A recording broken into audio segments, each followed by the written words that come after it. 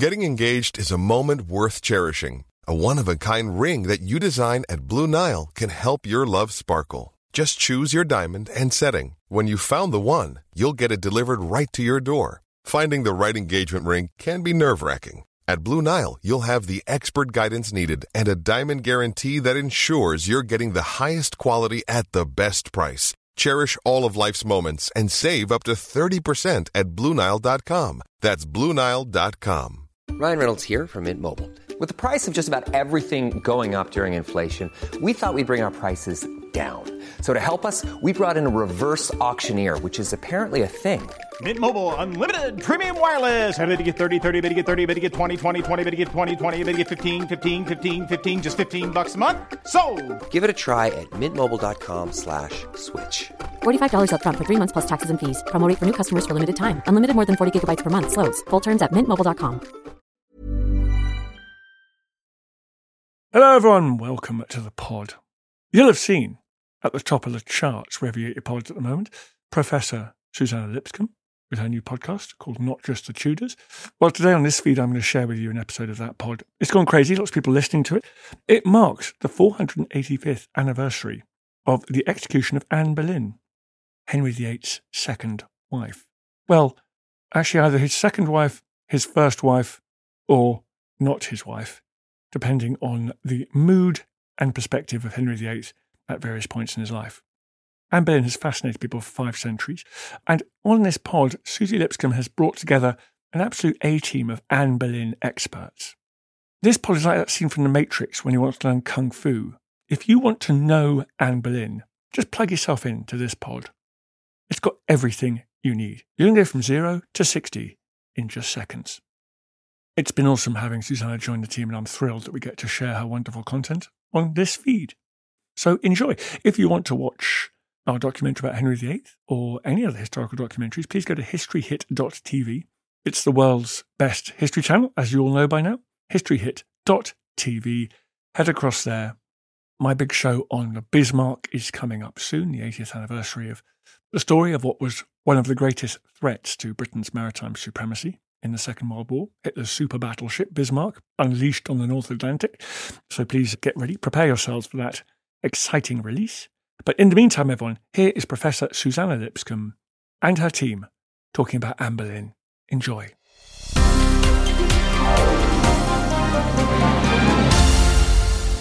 Anne Boleyn has long featured in historical fiction, in films, and in popular TV depictions of the Tudors. Many of these repeat long-held myths about Anne, that she was a witch, that she had a 6th finger, that she gave birth to a deformed fetus, or they reiterate tired tropes of Anne as a femme fatale, a seductress, a schemer, an ambitious woman who reached too high and deserved to fall. So to discuss our perceptions of Anne Boleyn, how these have changed over the centuries, how perhaps misogyny has played a role, and how she's had many afterlives, I'm delighted to be joined by a panel of experts. Claire Ridgway, since 2009, has run the AnneBoleynFiles.com, which is a go-to site for everything about the Tudor period. She's also a founder of the Tudor Society and has published several books, including The Fall of Anne Boleyn in 2012. She describes herself as on a crusade to debunk the myths surrounding Anne Boleyn and educate the world about the real Anne. Also in 2009, Natalie Gruninger created On the Tudor Trail, a website that focuses on the historic sites and buildings associated with Anne. And with Sarah Morris, she co-authored In the Footsteps of Anne Boleyn. She's also the host of the wonderful Talking Tudors podcast. So both Natalie and Claire know a lot about why people are interested in Anne. Then there's Dr. Stephanie Russo, who's Discipline Chair of Literature at Macquarie University, Australia. And she's the author of The Afterlife of Anne Boleyn, Representations of Anne Boleyn in Fiction and on the Screen, published in 2020. And last but not least, Roland Hoy is an art historian whose blog Tudor Faces especially focuses on Anne, and he has written an academic article on Anne of the Wicked Ways, Perceptions of Anne Boleyn as a Witch in History and in Popular Culture. So this is a wonderful panel, and it's also an international panel because I'm joined by Natalie and Stephanie from Australia, Roland from the US, and both Claire and I are in the UK. So it has taken some careful timing to figure out when we could do this. I suppose I'd like to start with you, Nat and Claire. Let's have a think about why people come to your wonderful websites. Why do you think people are still fascinated with Anne? Claire, do you want to kick us off? Okay, I think it's the drama of her story, the dramatic rise, the way that Henry VIII singled her out and moved heaven and earth to possess her, really. The whole great matter, the break with Rome, it was all so much. He really turned England upside down to have her. And then, of course, her dramatic fall and the tragedy of that. I mean, it is really like a modern day soap opera. So I think it's that. And also, I think I've had comments that Anne is this really strong female. She's not your typical 16th century woman either. Someone said that they really related to her because she was a kick-ass female. So, yeah, a very different kind of 16th century figure. Natalie, is that what you think as well? Is what you found? Absolutely. I do agree with Claire. I think the story is just extraordinary and that does attract us very much so. But I also think there's a sort of air of mystery about Anne and Anne's story. There's so much that's unknown. There's so much that's disputed. All those fundamental questions, you know, when was she born? What does she look like? They're all things that we still debate and passionately discuss today. So I think that mystery brings a lot of people to the story because they do want to know the facts as much as possible. I think that point also about her being seen as a kind of role model is very interesting as well. Does anyone have any thoughts on why she's come to be seen as this kind of proto-feminist? Well, in my research, I found a lot of novels that position her as a proto-feminist that actually start quite early. So even Jean Plaidy in the 1940s is writing novels in which Anne expresses an interest, not in feminism per se, doesn't use the word, but expresses an interest in women's rights. I think it's become a mainstay, really, of historical fiction, this idea that she was ahead of her time, that she was interested in women's education, that she was not like other 16th century girls, and that she had a kind of more intellectual engagement with the world. Whether that's true or not, we don't know, but it's become a mainstay, really, of historical fiction that you see repeated over and over again.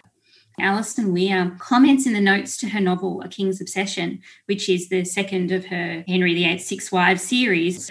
She actually comments that she felt compelled to represent Anne Boleyn as a kind of proto-feminist figure because that is the currently accepted view of her.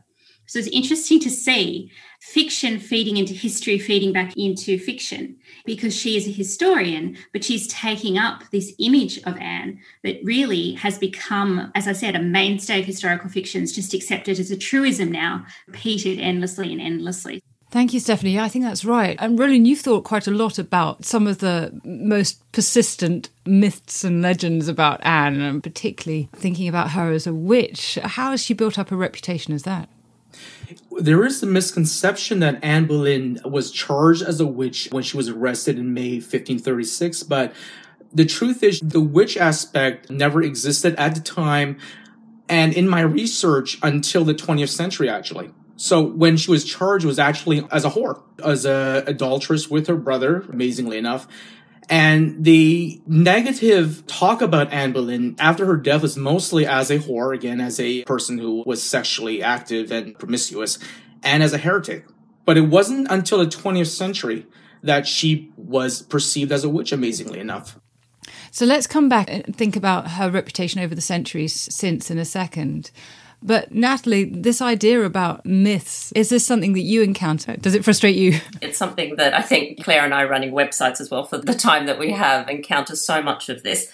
And it's not a criticism about people that write to us and ask questions. It's simply something that we've observed. And I think in terms of the witch myth that you just discussed and that Roland mentioned, we always have to look at where these stories are coming from. And I think we'll find that in terms of this particular story, it is the work, of course, of someone we'll all know, and that's Nicholas Sander, the Catholic exile living during the reign of Elizabeth I. He was, in fact, only around 6 years old, 5 or 6, at the time of Anne's execution. He is, of course, responsible for many of these myths, including the deformed fetus story that I'm sure lots of people have heard of, and the witch, who describes her as having a wen, a protruding tooth. So many of these sorts of ideas about Anne and witchcraft did originate with him, and he was, of course, only trying to discredit her daughter. So it's really interesting, I think, to keep that in mind, and the origin of these stories is really fascinating too, how they've been perpetuated throughout the centuries. One thing that you and Claire have done so remarkably on your websites is unpack so many things like that. They're just amazing resources for people investigating this period, because you take something and then you look at all the sources and how you've got to this conclusion, and the amount of work that has gone into these things. And of course, both of you have published authors as well, but I think that the websites are a testament to this kind of historical detective work. Claire, has been something that you found particularly in your experiences of doing this sort of detective work that you've discovered or found satisfying along the way to encounter and to debunk? Looking at what people thought of Anne after her execution, the fact that you had Eustace Chapuis, who was no Anne Boleyn fan, being sceptical about everything that had happened. You'd got Mary of Hungary as well, being very sceptical. And so there was this scepticism. There were rumours about Jane Seymour. And too many people think that everyone believed that Anne Boleyn and the men were guilty. And it's just not true. There was lots of scepticism, lots of rumours about the king and Jane Seymour, gossip about that. So that was kind of satisfying for me to be able to sort of debunk the idea that in the 16th century everyone thought that Anne Boleyn had done this, that she was this woman that had slept with all these courtiers, even the king's groom with the stool and her brother, and that everyone just fed into that. Everyone believed the king and Cromwell. So that was satisfying when I did that research and found what the rest of Europe was saying. So in case anybody listening is thinking, so what was Anne Boleyn convicted of? Nat, do you want to take us through the evidence that is used against her? Yeah, so the charges of adultery, incest and treason are the charges that she was charged with. So no witchcraft, you'll notice. The way the language has evolved over the centuries also causes quite a bit of confusion because, of course, there is mention, and apologies for my French accent that doesn't really exist, but sortilège is a word that was Eustace Chapuis suggested that Henry had told somebody that his marriage had been made using sortilège, like charms and spells. But of course, as Professor Ives brought up in his great biography, this could just have been referring to the fact that Henry was talking about his heirs and in terms of divinity and what had been suggested was going to happen in his marriage. So the language is really interesting as well, and how it's been used and adapted over time. So yeah, those are the three primary charges. Of course, even the records of the trials, they are incomplete, unfortunately, and they are, of course, also in very legal Latin, so a lot of people have relied on transcriptions, which has also sort of muddied the waters as well. Roland? Adultery actually was not a treasonable offense. It was actually a religious crime. So Anne would have been tried in a religious court and punished accordingly. So to build up the case, the charges of adultery was to back up the charge of regicide, where Anne was supposedly plotting to kill the king with Henry Norris when she said that, oh, if the king were dead, you would look to have me. So the charge of adultery was really to, again, back up the regicide charge. Yeah, so it's very much trying to blacken her character on the basis of what appears to be fairly flimsy evidence that Anne is conspiring the king's death, which is treason. And that is fascinating, but it has effectively worked, I think it would be fair to say. Let's talk about how Anne's reputation has been established over time. Stephanie, you spent some time thinking about this, her reputation over the centuries. What were people saying about her later in the 16th century, 17th century, 18th century? It's funny, the 16th century, you sort of map her reputation to who was sitting on the throne at the time. So obviously when Mary is sitting on the throne, the literature at the time is not going to take a particularly kindly view of Anne. That shifts when Elizabeth is on the throne and people are trying to curry favour through Anne. So they're basically saying a lot of nice things about Anne in order to get Elizabeth's favour. What's also interesting is in the 17th century, representations of Anne start to fall away. So there's this huge gap of time in which we don't really see her represented much in the literature, or if she's there, she's sort of not there at the same time. So a lot of people have made the argument that you can see echoes of Anne's story in Shakespeare's The Winter's Tale. And anyone who will know The Winter's Tale will know that there is a woman who is accused of adultery in that play. Now, obviously, the play ends happily. Things did not end happily for Anne. but people have seen it as containing an echo of Anne. And that's quite a strategy in the 17th century, actually. That's also used in the tragedy of Mariam, which is not really about Anne Boleyn. It is about Mariam, a biblical character, but there are, again, echoes of Anne Boleyn's story that are there in that place. So there's a sense that even though Elizabeth was on the throne or Elizabeth had just died when these plays were being written, Anne was still problematic. People hadn't quite figured out a way to represent her. They hadn't quite figured out a way to marry, for want of a better term, the sex parts of her story with the religion parts of her story. That was a problem. So then you get to the end of the 17th century and you start to get things like John Banks's play, Virtue Betrayed. And Henry is a problem, and he is sort of preying on Anne, and she is represented as this sort of icon of Protestantism, and Anne is seen as this victim. Going into the 18th century, we start to see women take up her story for the first time, which I think is particularly interesting because she had been inscribed in literature prior to that point, predominantly by men who had their own set ideas of what women should be. So in the 18th century, you start getting her written by women. And the piece that I particularly love and I always love to talk about is Sarah Fielding's representation of her life. Oddly, this appears in a book that was actually written by her brother. So Sarah Fielding is the sister of the famous English novelist Henry Fielding, but she actually writes a chapter of one of his books called Journey from This World to the Next.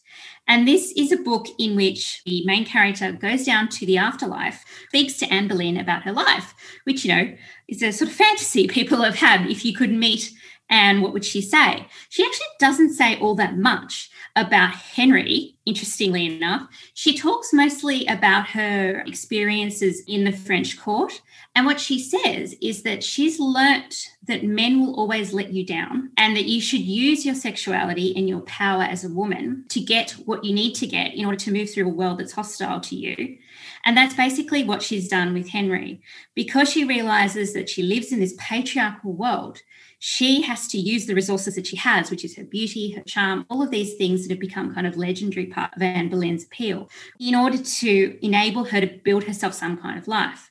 And I think that's a really interesting way of Anne being used as a tool through which to think about the contemporary world. So Sarah Fielding is obviously writing with knowledge of Anne Boleyn's story, but she's also writing for a contemporary audience. And she knows that women are reading this story and are seeing aspects of their own experiences through Anne's story. And I think going back to what we were saying before about Anne being seen as a feminist, and I talked about the 40s, I think you can actually trace it even further back than that to this kind of writing. And that becomes a kind of dominant theme of 18th century writing, that she is this icon, I think, of women's experiences, right? That she talks to women across centuries. Yeah, that's a very interesting point. But I also think that it's true that she has become a kind of cipher over the centuries and used in different ways. And perhaps that's never more true than when we get to the 19th century and we suddenly get this flourishing of historical works, including works by women, that are thinking about merry old England and the Tudor past, and it's become this exciting period to focus on. How much do you think the 19th century has influenced our ideas about Anne? In the 19th century, we get a spate of writings in which she is again a Protestant martyr. She is the woman that sits at the pivot point between the medieval and the early modern. But what we also get is very strange texts that read her in all sorts of other ways. So I'm thinking here of something right at the end of the 19th century. There's this novel called Still, and that's written by a guy called M.P. Shiel. And that is the worst Anne I have ever read, in the sense that she's absolutely and utterly evil. So within the same century, you both get Protestant victim Anne, and you also get evil Anne. This is an Anne that stalks women across England. Basically, she's trying to stalk this woman across England so she can set up this woman's sexual assault by Henry, because her reasoning is if Henry sexually assaults this woman, quenches his lust, he will return to her. It's a very different image of Anne. She's got blonde hair in this novel. She's got frizzy blonde hair. Again, that's completely different vision to Anne than we usually have. I mean, we can say, yes, that's incorrect. We know she didn't have blonde hair, but that was still an image of Anne that's circulating. So I think in the 19th century, you do get a lot of the roots of the mythology of Anne, but you also get the ability of Anne to mean whatever you wanted her to mean. There's so much malleability in her story because there's so many unanswered questions that she could be both Protestant saint, and she could also be a femme fatale. Yes, I think that's right. We see that really interesting binary that people have when it comes to Anne. You know, she is both this kind of sexually alluring woman and also this Protestant saint, that she's both somehow a whore and a seductress and entirely chaste. The sort of mental gymnastics we do when we're characterising Anne Boleyn always seem to me quite extraordinary. Natalie, do you find that you're wrestling with these different ways of how people have seen Anne? Absolutely, but I don't necessarily think that it is a negative thing, because I think it's exactly why so many people can make an emotional connection with her. I know that there's people from all walks of life all over the world attracted to Anne's story because they see something of themselves in her, partly because of all these representations over the centuries. The temptress, the seductress, the Victorians have painted her as the damsel in distress, the romanticised version that we get. So people see her and see something of themselves. I also think the fact that she wasn't perfect, she wasn't a saint, she was, sometimes perhaps Catherine of Aragon may seem a little more distant because she was such a successful queen and raised to be a queen, but Anne is somebody I think that people can relate to, and for all different reasons as well. You're listening to Dan Snow's History Hit. We've got an episode of Not Just the Tudors about Anne Boleyn. More after this. Hey, I'm Ryan Reynolds. At Mint Mobile, we like to do the opposite of what Big Wireless does. They charge you a lot, we charge you a little. So naturally, when they announced they'd be raising their prices due to inflation, we decided to deflate our prices due to not hating you. That's right. We're cutting the price of Mint Unlimited from $30 a month to just $15 a month. Give it a try at mintmobile.com/switch. $45 up front for 3 months plus taxes and fees. Promo rate for new customers for limited time. Unlimited more than 40 gigabytes per month. Slows full terms at mintmobile.com. Hey everyone, I've been on the go recently. Phoenix, Kansas City, Chicago. If you're like me and have a home but aren't always at home, you have an Airbnb.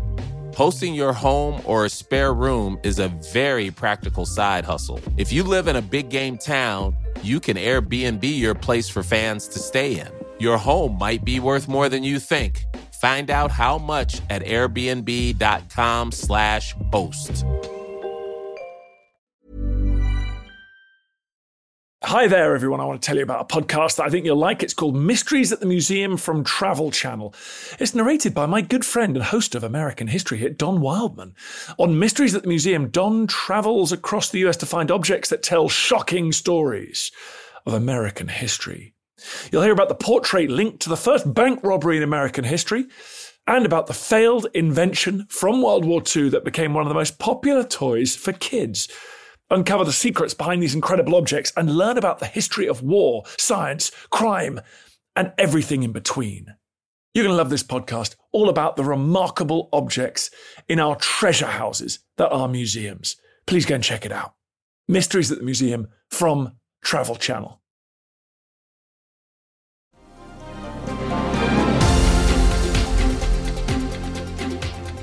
I guess we're all very familiar with the depictions on film, on TV, in fiction in the 20th century. Claire, of those many depictions of Anne in fiction and film, are the ones that you find particularly compelling or ones that you find commit an act of calumny about Anne? The other Boleyn girl, Natalie Portman's version, is just, to me, a total travesty. I can't stand the novel. To me, it's been so responsible for a lot of damage to Anne Boleyn's reputation. So many people come to my site quoting that novel as if it was a biography, because they believe that it's a novel that's based on history, therefore it's true. And so they believe that Anne Boleyn committed incest. They believe that she had a deformed fetus. And to me, that's done so much damage. Whereas the Tudors, which is really interesting because, I mean, that's not at all accurate either. Natalie Dormer's acting and the storyline of that seems to have made people very sympathetic to Anne. I found that very emotional. I mean, the most emotional scene for me, I think, was her sobbing in her cell in the tower while the men were being executed. Her brother was being executed. And that really caused sympathy, but at the same time, it was a very sexual depiction of Anne as well. And going back to the sexuality aspect, just overnight, last night, I published a video on my YouTube channel about Anne and Cardinal Wolsey. And someone just commented there that Anne wasn't a typical English beauty, and yet Henry VIII loved her, Henry Percy, Thomas Wyatt. And so she must have learnt something in France that she was able to use to entice these men. And I just thought, oh, wow, are we going back so far in time that a woman is only seen as attractive by men if she has some skills in the bedroom or uses her sexuality? To me, I know so many women that have got something about them. They may not be seen as pretty or beautiful to our standards today, but they have something about them that makes you do a double take as they go past. Their confidence, something that oozes from them. And it's not them trying to entice a man, trying to prey on a man. And there is that idea that Anne Boleyn, like Natalie Dormer in The Tudors, is flirting with Henry, and then she has him in some kind of sexual stranglehold. She is holding out on him on purpose because she wants to be queen.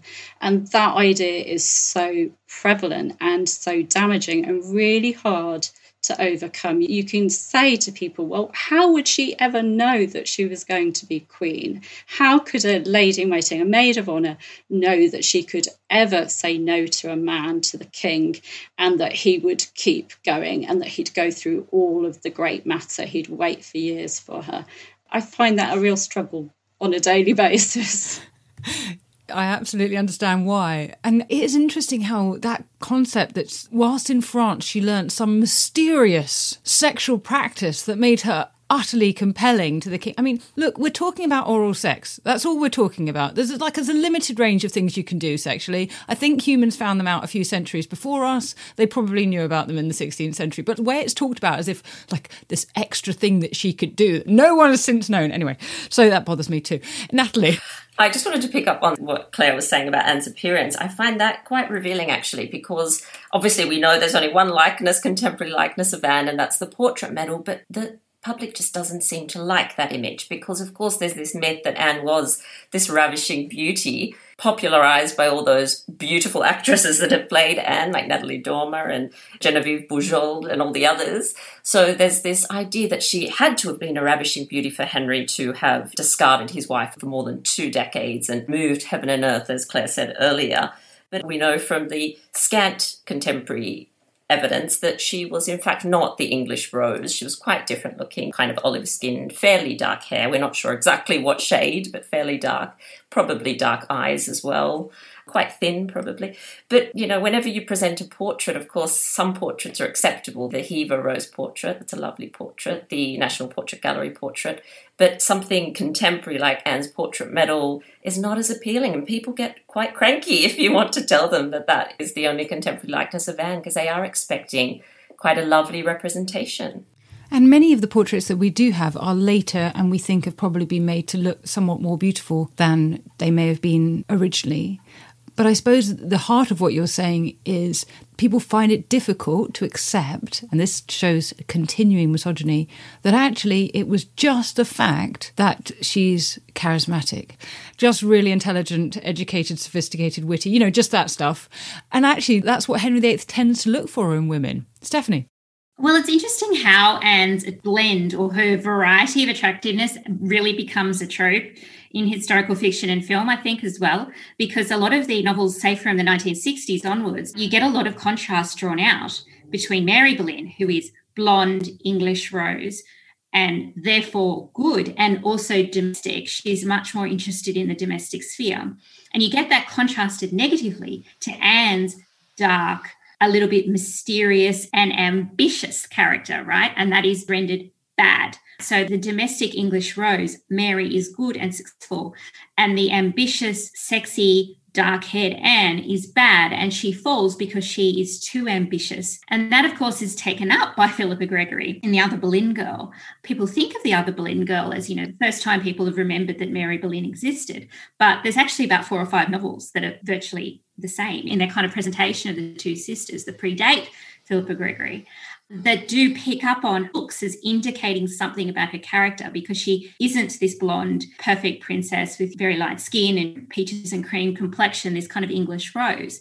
That exoticness about her looks makes her almost a racial other in a way. She's got this French background. She doesn't seem to look like a good English girl. There's something off about her that is reflected in her appearance. So even though it's very sexually exciting to men, and particularly to Henry, it indicates that there's something not quite right about Anne. And that is manifested in these 60s, 70s and 80s quite negative representations of Anne that often turn on that idea that she has illegitimately moved out of the domestic sphere into the world of work, and she's just sort of gone too far. Roland, have you come across that effective sexism or misogyny in your readings of how Anne has been depicted, particularly in the 20th century, I suppose? It's interesting how by the 20th century, especially by the 1960s, 1970s, perceptions of Anne became very negative. This was expressed in books about her, popular novels, and even television and film, where you have Anne, for instance, in the Henry VIII and His Six Wives with Keith Mitchell and Charlotte Rampling, where she does come across as this very strong-willed, evil woman, and that is expressed by bringing back the so-called wen on her neck, which is shown in the film The Misshapen Finger. And then this builds up in the 1980s with the Margaret George autobiography of Henry VIII, for instance, and then Retha Warnick, who brings up the theory about Anne was perceived as a witch by Henry VIII because of a supposed deformed fetus. And then you have Philippa Gregory building up on this theory too. So it's interesting that how she went through this nadir of being so negative, but by the 2000s or so, she became very popular. She became a feminist icon, the It Girl. And if you read Susan Bordeaux's book, I mean, this expresses it very nicely, how her progression to a heroine has happened in the last 10 years or so. But that's just crazy. I mean, that's just totally writing all sorts of tropes onto it that has nothing to do with 16th century realities. I guess that's something we do a lot with Anne, though. Let's think about this way that her character is depicted as well, because she is depicted as being manipulative a lot. And why do you think that we see her in this way? Natalie? Yeah, I just wanted to comment on Anne the schemer and the plotter and the manipulative woman idea for a moment, and just sort of begin by saying that there's this really widespread belief or widespread idea that we need to read this story backwards. And this is the story of all the Tudors, really. But Anne's in particular, I find that she became queen, so they begin there and they go back from there. Of course, if we think back to Anne as, well, this is disputed as well, but I think as around a 12-year-old at the court of Margaret of Austria, writing home to her father, Thomas Boleyn, she in fact comments on the fact that she's so excited because she can't wait to come and converse with the Queen, that she might get to talk to the Queen. Now, she may have been talking about the French Queen, Anne of Brittany, at the time, if this was around the summer of 1513, or more likely, I think, Catherine of Aragon. So this is a young Anne not looking to plot, not looking to overthrow Queen Catherine. She's looking to serve her and to be a loyal subject. And I think it goes back to this idea of reading the story backwards. Anne lived without the benefit of hindsight, like all of us do, making decisions on the spot, not knowing what the next day would bring. And I think this is forgotten at times. So I think Anne did the best with the situation that was placed in front of her. And of course, she made mistakes. She had no idea what was coming and how the story was going to end. But I like to remind people, I suppose, that young Anne had no thought of manipulating anybody or becoming anyone's concubine. She just wanted to serve and to be at court and serve her queen. Claire? I think it also tells us a lot about people's perceptions of Henry VIII as well. If you've got Anne being this predator, this star manipulator, then Henry VIII is a very weak character.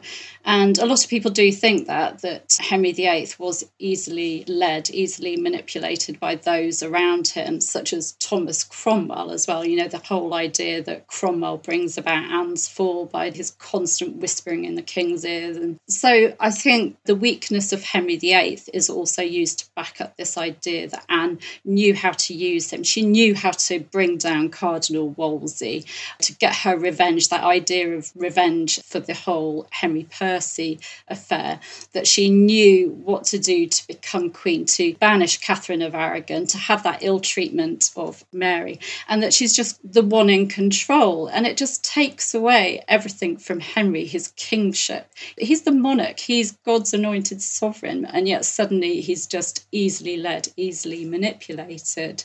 So it tells us a lot about people's perceptions of Henry VIII as well. That's right. Famously, the granddaddy of Tudor history, Geoffrey Elton, called Henry VIII a bit of a booby and a bit of a baby.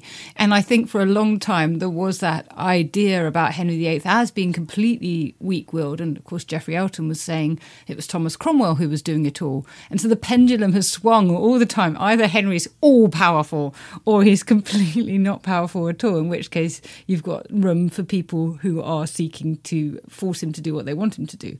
Roland, you wanted to come in also thinking about this? So in her portraiture, there recently has been proposed that the B-type portrait of Anne with the bead necklace is actually a negative representation of Anne intentionally, that it was meant to show her as a witch-like figure because she had black hair, she had very pale skin, and she wore black, which was supposedly a very witchy color. But, black is worn because it was a very luxurious fabric, actually. And black hair, I don't think that necessarily denotes evil. And she was actually brown-haired in the portraits. So this was brought up in the Lost Faces exhibition about 10 years ago. So I thought that was very interesting how people have used her portrait to back up the negativity about Anne. I'd also like to put to you all the question that I put to Claire about which fictional depictions, either on the page or on film, which one do you love and which one do you hate? Stephanie? I have to admit, I really do like Natalie Dormer's Anne in The Tudors, but my left field pick is actually a novel that reimagines Lynn if she were a high school girl, a contemporary high school girl. And this is a novel called The Dead Queen's Club by Hannah Capen. I talk about this novel all the time because I just love it. It basically imagines Henry as a high school jock, Anne as, again, the slightly kind of sexy outsider. And what it does so brilliantly is that it turns the story of Henry and his 6 wives into a feminist revenge tale. So minus the 2 that are dead, all of the other wives, plus a character based on Lady Rochford and sister-in-law, George Boleyn's wife, she teams up with the 4 remaining wives who are her girlfriends, and they take Henry down with this little feminist girl gang that they call Operation Desdemona. It sounds ridiculous when I say it out loud, but it's so funny and playful. It's playing with the images of all the wives. And what Hannah Capen does so well is that she understands this reputation of all the wives and she flips the script. So it's narrated by a character that's based on Anne of Cleves. And Anne of Cleves talked about how when she first met Anne, she saw her as like the woman in a James Bond movie, which is actually quite a good analog to how Anne has been represented by some. And then she realises as the novel proceeds that that's actually not true. And she says the story of Anne Boleyn can be whatever the teller wants it to be. And when I read that line, I was like, yes, that is what my entire book is about. So I really like The Dead Queen's Club. It is a really fast, really fun, really clever read. My least favourite, I'm going to have to echo what everyone else has said. The Other Boleyn Girl, not my favourite. Interestingly, the historical inaccuracies don't actually bother me, but I think the book is tremendously sexist because it does represent Anne, I think, as undone by her ambition. Women shouldn't get involved in politics. If they do, then bad things will happen. They might get their heads chopped off. Whereas if you stay home and be content in the home and with your husband and, you don't make waves, then you'll have a successful life. So that is my problem with The Other Boleyn Girl. Oh dear, poor Philippa Gregory. She's not coming off well. And I'm very fond of her work, even though I do take your points. Natalie, what's your travesty? My favourite, it's a tricky one, but I think I'm going to go with Anne of the Thousand Days, Genevieve Bujold. I think she captured something of Anne's spirit, her charisma. Of course, again, there are inaccuracies as with everything. I'm, again, not too bothered by that, but I do love how spirited Anne is. And I also love that she gets to confront Henry in the Tower. I think we all want that to have actually happened. Some people believe she did get to write that famous letter. So I'm going to go with that one as my favourite. Unfortunately, sorry, this sounds like a Philippa Gregory bashing, but it has to be The Other Boleyn Girl. And that's not because I do love some of Philippa's other novels. They're wonderful, they're fantastic. And I think the fact that she's such a great novelist has caused a lot of confusion because the better the writing, the more people believe that it's fact. Yeah, sorry, Philippa, that's got to be my one too. Roland, what's your perspective here? I absolutely love Marie-Louise Bruce's biography of Anne Boleyn published in the 70s. I thought it was a very balanced biography. She looked at primary sources. I did not like The Tudors as in the television show. I thought tried to sell The Tudors as all sex and scandal. But I think the plus from that TV show is that it brought an audience to Tudor history. And Natalie Dormer, in an interview, she did say that she did try to improve the script, and she had talks with Michael Hirst, the scriptwriter, about bringing in other aspects of Anne. I think particularly her religious commitments and her religious views. So she wanted to make the character stronger than just a scheming woman. I think it's very interesting that what these films and novels are wrestling with again and again is this idea about how do we deal with a woman who rises, right? How do we deal with a woman who's obviously attractive, possibly ambitious, possibly not? There's lots of penalties here for this woman having this success. And then the satisfaction, of course, of her being cut down. And that feels to me like it comes out as a theme again and again. And one thing that none of you have mentioned, but I find particularly galling, is in the series that came out in 2003, Ray Winstone playing Henry VIII, there's a rape scene. Henry VIII rapes Anne. Completely gratuitous, completely unhistorical or ahistorical. It's not in the sources. And that one really bothered me because it's another way of making Anne pay the price. Does that ring true with you? Do you think that's right? That scene stands out for me too, because I think there's an element of wanting to punish the ambitious woman or the powerful woman or the woman who seems to have some kind of power over other people. And that, I think, plays out in that film where Henry VIII is sort of like a mob boss. And I think that we do still take this sort of pleasure in, chopping a woman down to size. Here in Australia, we talk about the tall poppy syndrome all the time. And I think that we see an element of discomfort with this woman who seems to be moving beyond her station, that is manifested in this kind of almost glee that she doesn't retain her power. Usually most of these things, they present Anne's death as, this tragic moment, which it is, right? But there is, I think, still a kind of only barely repressed satisfaction that she couldn't hang on. She got this power, but it was tenuous. It was intangible. It couldn't last. And so we're set up to kind of say, well, she shouldn't have looked so high. She shouldn't have wanted all of these other things. If only she was content. If only she sort of let herself be the mistress for a while and then faded into obscurity. There's that sense of delight or joy that these series, like the one you mentioned, ask us to take in this idea of her being cut down to size, which is very troubling. I think you're spot on, Susanna, that all of these representations are saying is that we haven't quite figured out how to represent women in power. Claire? I think it's very human, and we're treating their story, even though they're historical people, real people, there's this temptation to treat them as fictional characters and to have very two-dimensional views of them. And when we're reading a novel, for example, we really like the novel to come round full circle, and for that person that's risen too high and done what we view as immoral things to kind of get there. We like them to get their comeuppance. We like this idea of karma. And so Anne is presented as this person that has risen at the cost of others, at the cost of Catherine of Aragon, at the cost of Mary. And look at all these people because of the Reformation that have lost their lives, all because of Anne. And there's this need to see a character like her get her comeuppance. We're treating them as fictional characters as very two-dimensional, I think. That's a really interesting thought. Natalie?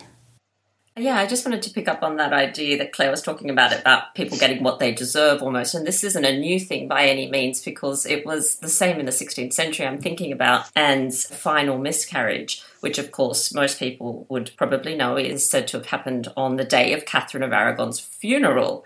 But from the research I've done, I don't think it was actually on that day. I actually think it was within a couple of days, but that it was conveyed or portrayed or popularised on that day exactly for the reasons we've been talking about, to in fact punish Anne, to show that her end was just, that she was being punished for bringing down the very pious and very loved Catherine of Aragon. So this is actually something that's been happening for a long time and still happening now. And there's that story about when Anne miscarried, the day before her execution, apparently, the candles around Catherine of Aragon's tomb went on and off mysteriously. So there is this aspect of revenge and getting her karma being addressed because Catherine's ghost will haunt her. Yeah, definitely a story there. I'm not sure where we put his story there, but yeah, Stephanie. To go back to Natalie's point about how we treat them as fictional, I completely agree. But I think that's because it's such a weird story. I mean, when you think about the story of Anne Boleyn and Henry VIII and Catherine of Aragon, you could turn it into soap opera quite easily, right? This is a soap opera. This is The Other Woman, right? This is the marriage brought down by a younger, sexier woman who provides a little bit of excitement, right? So you can see this through the lens of the soap opera, which I think is why people have been so keen to see all of these elements of the story kind of slot into place like a fiction.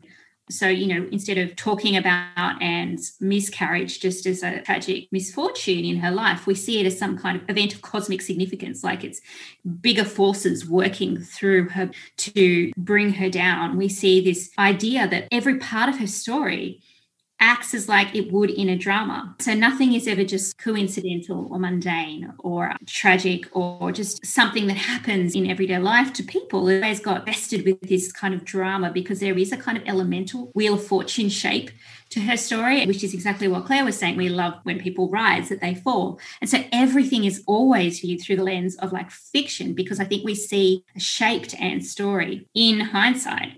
We always read her story backwards. So even in these fictions, you can see her being set up to fall.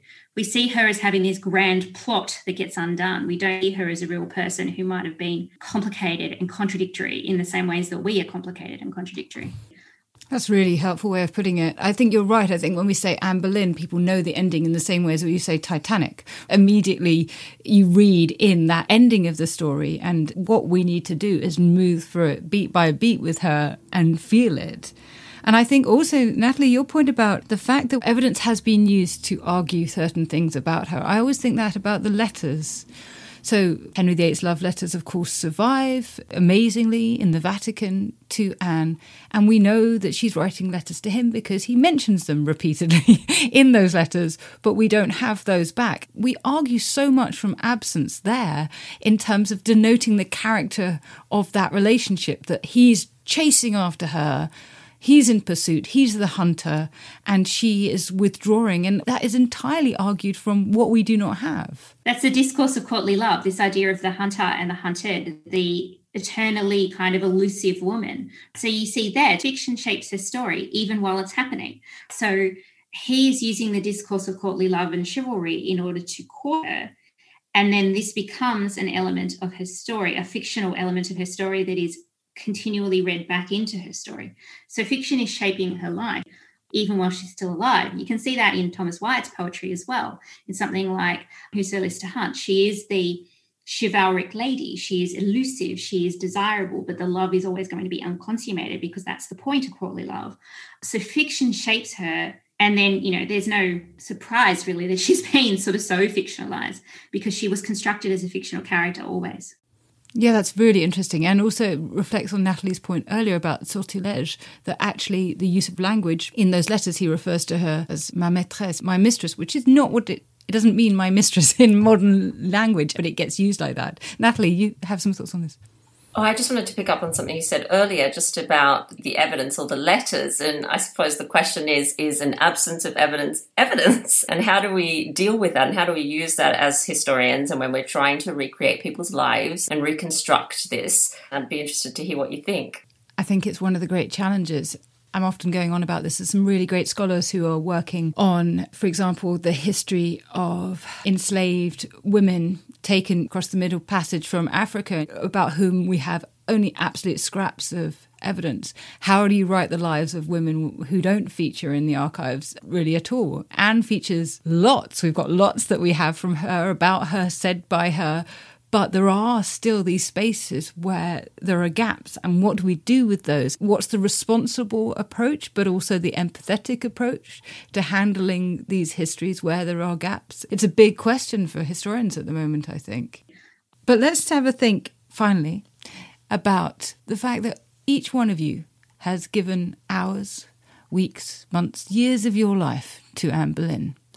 And I think that what we study, what we work on, in some way represents something about ourselves, that we must be driven by something. So why have you spent so much time with Anne?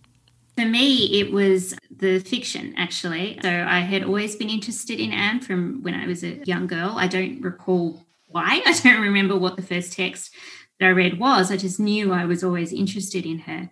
And so I just became fascinated by that question of why. What is it about this woman that is so endlessly representable, is so endlessly fascinating? Why is it that we never get rid of Anne Boleyn's story?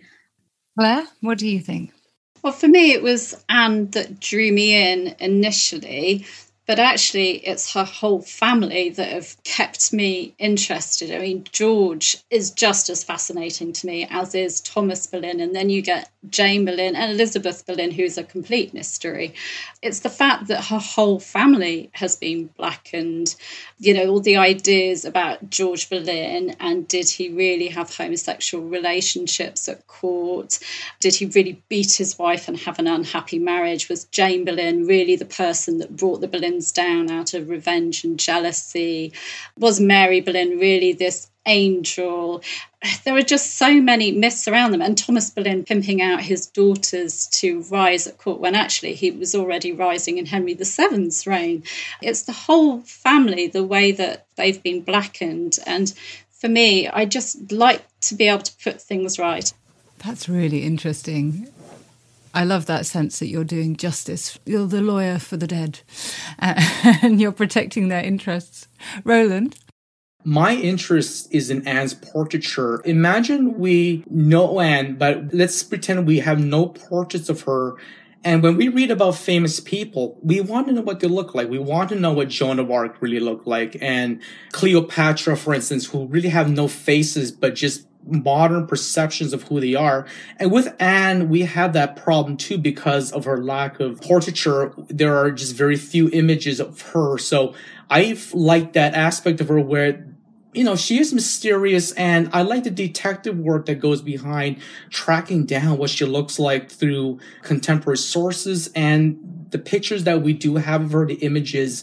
One of the images of her that I find very fascinating is the Chequers locket ring. For those who have seen it, I mean, what a treasure. What a beautiful little treasure that is. Yes, it's an amazing picture. We've got in the ring a tiny little portrait of Elizabeth I, and then above it, what looks like it could be Anne Boleyn, could perhaps be a young Elizabeth I. It's someone wearing a French hood and looking like Anne does in many of the later portraits. So it's a bit of a mystery. Natalie, what drives you? I think my answer's, I was going to say twofold, but it might be threefold. There is, of course, the extraordinary story. I think stories are absolutely critical to my life, and I know to many people's lives. It's how we understand our world. It's how we talk about our lives. So there's that aspect of the extraordinary story. I could, of course, rattle off, her many talents and attributes, many of which really that I can relate to. For example, her charitable endeavours and her promotion of education, how important she saw that. But there's also a part that's kind of mysterious, Susie, that I find really hard to explain. And I suppose, even now when you meet people today, and some people you connect with immediately, others you don't. And even over the internet, I've made great friendships with some people, not with others. So there's this sort of mysterious aspect as well that has drawn me to her story ever since I first came across her in my early 20s, that I can't really explain that, but I just feel quite drawn to her. I can admire all other women and queens and Henry's consorts. I think Catherine of Aragon was extraordinary as well. I'm not just Team Boleyn, although I am Team Boleyn, but I'm not just Team Boleyn. But yeah, so I think part of it is a kind of mysterious, just emotional connection that I've made with her. I love the idea that Anne's charisma has stretched down the centuries and that we're still just drawn to her as moths to a flame. Thank you all very much indeed for helping us think a bit about our perceptions of Anne Boleyn. I feel we have the history upon our shoulders. All this tradition of ours, our school history, our songs, this part of the history of our country, all were gone and finished. Thank you for listening to that, everybody. That was an episode of Not Just the Tudors, the wonderful new chart-topping pod from Professor Susanna Lipscomb. There are plenty more episodes where that came from, so go to wherever you get your pods and subscribe, rate, and leave a little review for Professor Lipscomb, so her pod gets the audience it deserves. Thank you. Thank you for listening to this episode of Dan Snow's History Hit. Please follow this show wherever you get your podcasts. It really helps us, and you'll be doing us a big favour. Don't forget, you can also listen to all of these podcasts ad-free and watch hundreds of TV documentaries when you subscribe at historyhit.com/subscribe. As a special gift, you can also get your first 3 months for just £1 a month when you use code DANSNOW at checkout.